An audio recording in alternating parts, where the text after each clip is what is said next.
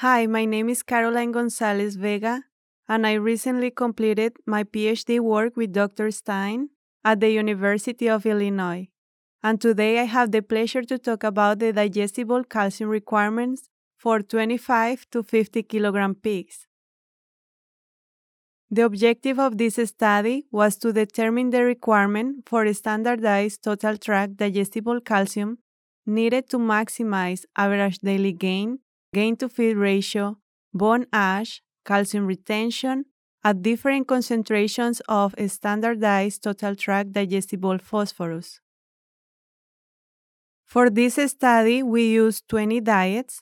We had 5 different concentrations of total calcium from 0.18 to 1.14%, which corresponds from 30 to 170% of the NRC requirement.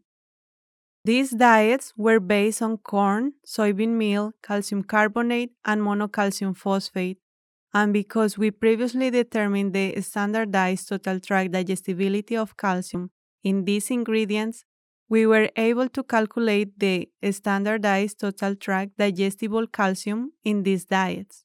These values range from 0.13 to 0.72%.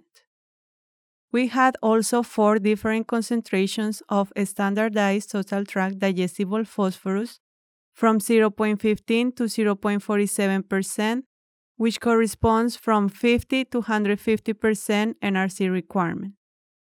These are the standardized total tract digestible calcium and standardized total tract digestible phosphorus ratios of the diets.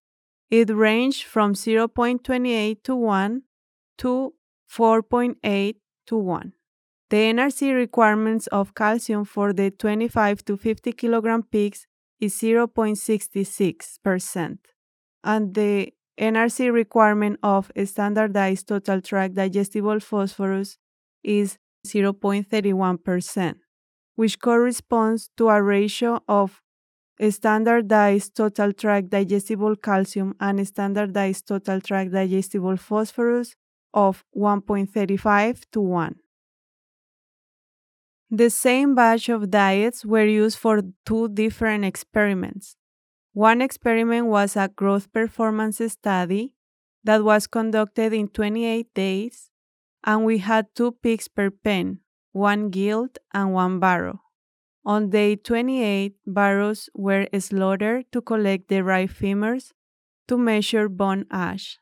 The second experiment was a balance study. Pigs were housed individually in metabolism cages for 13 days, and fecal and urine samples were collected using the marker-to-marker approach. Now let's move into the results. This is a response surface model of the 20 diets. On the x-axis, we have the concentration of standardized total tract digestible calcium. On the y-axis, we have the variable. The red line represents the diets containing 0.15% digestible phosphorus. The black line represents the diets containing 0.31% digestible phosphorus. The blue line represents the diets containing 0.39% digestible phosphorus, and the green line represents the diets containing 0.47% digestible phosphorus. From this slide, we can observe that at low concentrations of a standardized total tract digestible calcium, the average daily gain was not very affected by the concentration of a standardized total tract digestible phosphorus. However, if diets contain 0.42% digestible calcium, there was a negative effect on the average daily gain for the diet containing 0.15% digestible phosphorus, but little difference was observed for the diets containing 0.31, 0.39, and 0.47% digestible phosphorus. If diets contain high concentrations of calcium, it results in an advantage to have more digestible phosphorus in the diets to reduce the negative effect on the average daily gain. On the right, we observe the pigs that were fed the diets containing 0.47% digestible phosphorus, and on the left, we have the pigs that were fed diets containing 0.15% digestible phosphorus. So you can see the difference in the body weight gain. This is the gain to feed ratio, and here we observe that at low concentration of digestible calcium, the gain to feed ratio was not very affected by the concentration of digestible phosphorus. However, if diets contain 0.42% digestible calcium, we observe a negative effect on the gain to feed ratio for the diets containing 0.15% digestible phosphorus, but little difference was observed for the diets containing 0.31, 0.39, and 0.47% digestible phosphorus. If diets contain high concentrations of calcium, it results in an advantage to have more digestible phosphorus in the diets to reduce the negative effect on the gain to feed ratio. This is the bone ash in grams, and at low concentration of calcium, we observed that bone ash was not very affected by the concentration of digestible phosphorus.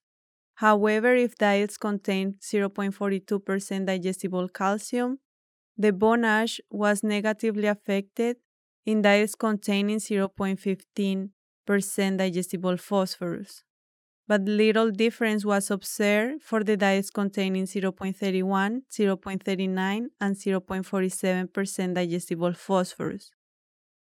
If diets contain high concentrations of calcium, it results in an advantage to have more digestible phosphorus in the diets to reduce the negative effect on the bone ash.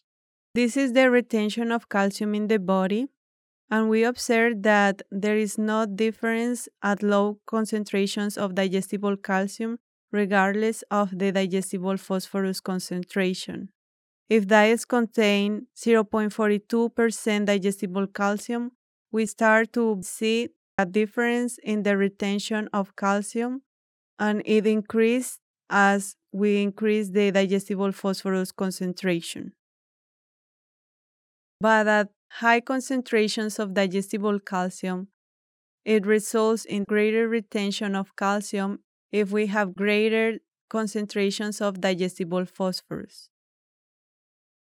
This is a summary of the digestible calcium-digestible phosphorus ratio needed to maximize average daily gain, gain to feed ratio, bone ash, and calcium retention at the different concentrations of digestible phosphorus. To maximize growth performance, we recommend, if diets are formulated containing from 0.31 to 0.47% digestible phosphorus, to use a digestible calcium-digestible phosphorus ratio between 1.16 to 1 and 1.43 to 1. For bone ash, a greater digestible calcium and digestible phosphorus ratio is needed. It ranges from 2.87 to 1 to 1.47 to 1. For calcium retention, the digestible calcium and digestible phosphorus ratio is greater than the ratio needed to maximize bone ash. This ratio ranges from 5.07 to 1 to 2.36 to 1. It has been reported that the calcium-phosphorus ratio in the empty body weight of 50 kilogram pigs is between 1.25 to 1 and 1.70 to 1. We see that these ratios were similar to the ratios needed to maximize bone ash when pigs were fed between 0.31 and 0.47% digestible phosphorus. In conclusion, digestible calcium and digestible phosphorus ratio needed to maximize calcium retention is greater than the ratio needed to maximize bone ash. But further research needs to be conducted to elucidate where the extra calcium is being deposited if it's not in the bones. The digestible calcium and digestible phosphorus ratio needed to maximize bone ash is greater than the ratio needed to maximize growth performance. And we have to take into consideration that these greater ratios will negatively affect the growth performance. Therefore, the digestible calcium and digestible phosphorus ratio needed to maximize growth performance, if the digestible phosphorus is below the requirement by NRC, this ratio should be between 0.60 to 1 and 0.80 to 1. But if the digestible phosphorus meets or exceeds the NRC requirement, the digestible calcium and digestible phosphorus ratio should be between 1.16 to 1 and 1.43 to 1. The implications of this study are that diets fed to pigs should be formulated based on digestible calcium and digestible phosphorus, and to optimize growth performance, diets should contain digestible calcium and digestible phosphorus ratio between 1.15 to 1 and 1.45 to 1. Thank you for your attention, and also we want to acknowledge AB Vista for the financial support. And if you want to see more about this research or other related topics, you can visit our website, nutrition.nsci.illinois.edu. Thank you again. Bye.